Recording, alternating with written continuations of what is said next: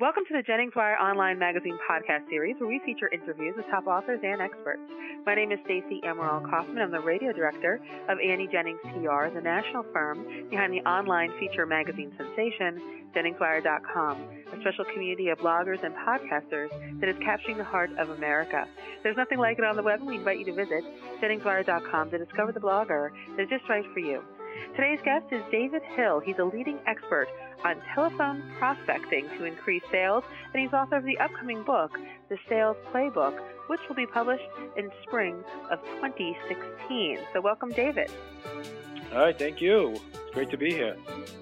It is great to have you. Now, we hear telephone prospecting. Immediately we think cold calls, selling, telemarketing, and so on. Have people gotten cold to receiving these kind of phone calls, or how can we warm people up to the idea of picking up the phone again? Yeah, that's a great question. I think I've been on the phones my whole life since I was really young, at 19, and it has changed a lot. I think a lot of people have gotten away from the phone. I think a lot due to social media and email and marketing and what we're telling people is, hey, we don't want you to stop doing what you're doing now, because a lot of that stuff's very effective. What we want to do is help you to even do better, to enhance that by incorporating the phone into it. So that's our goal. So whatever you're doing is, hey, how can we make it better by picking up the phone again?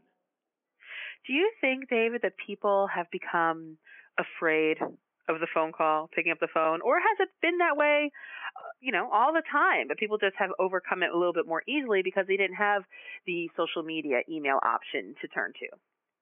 Yeah, I think that, I think thinking back, I know when I first started, there was a lot of, a call reluctance. I think a lot of us, pretty much all salespeople have some form of call reluctance.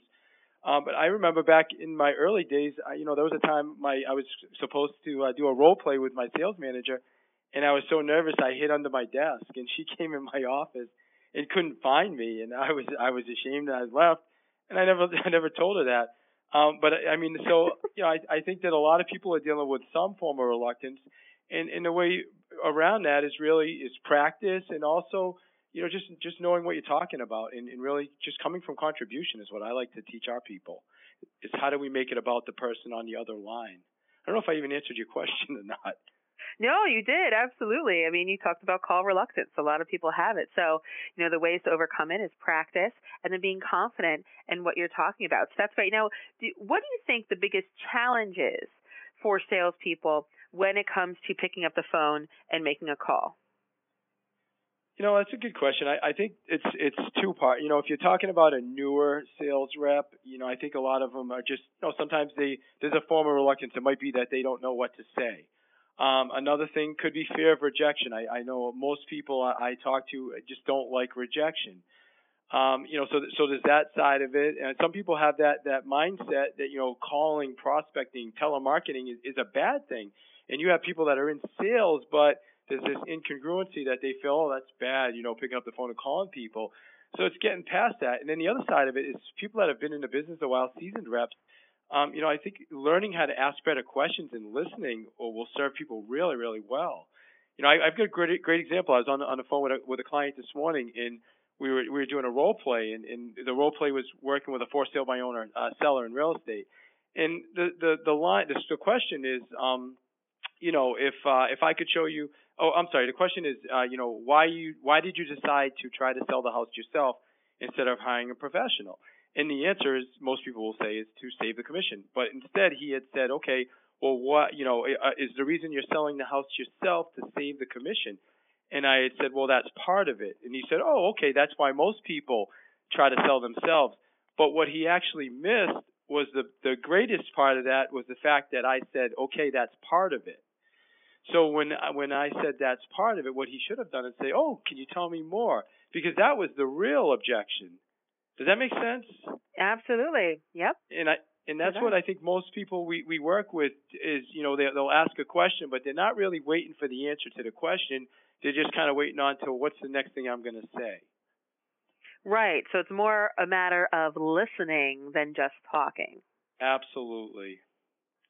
Yes, yes, good. Now, what do you think you would tell, or what would you tell people that have that call reluctance? I know you said just pick up the phone, right? Just get the practice in, be confident. But what are some of the things that people can do if they are fearful, whether they are kind of a rookie salesperson, like you said, or someone that's been at it? Maybe they have new content, or maybe they're selling a new product or a new service. What is your advice to people who do have that fear of the phone? I think for me, I really try to encourage people to figure out, why they're doing it. Why are they even picking up the phone? Why are they selling, what they're selling? And what are the benefits? I mean, what are the benefits to the person on the other end of the phone? Because ultimately, when we're coming from contribution, meaning, okay, I'm really here to help. If I'm doing something that I'm passionate about and I believe in my product, then I'm here to help the person on the other end of the line. And I feel that if I'm really coming from contribution and I'm here to help, I can't lose no matter what that person says. And that, along with figuring out a way to make it fun and not take ourselves so serious. I have smiley faces all over my office. I have a call sheet and I keep a big smiley face on it, and it says, laugh at yourself, and I have a mirror in front of my desk, and I have little post-it notes on it that say, don't take yourself so serious. So that if I have to look at myself and I have a frown on my face, I realize, wow, that is projecting through the phone. So really just figuring out a way to again, understand why you're making the calls first off, and what you can do to help your client, and then figure out a way to have fun. And those are things that we work on with our clients.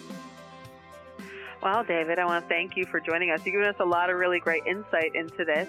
I know a lot of people can benefit from listening in and learn more about you, David Hill, and his upcoming book, The Sales Playbook, on his website, which is davidihill.com. That's David and the letter I, davidihill.com. Thanks again, David.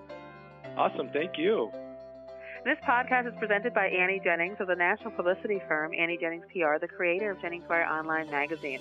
Jennings Wire is capturing the heart of America with its rich community of talented, insightful, and relevant bloggers and podcasters. So please visit JenningsWire.com and discover the blogger that's just right for you. Till next time.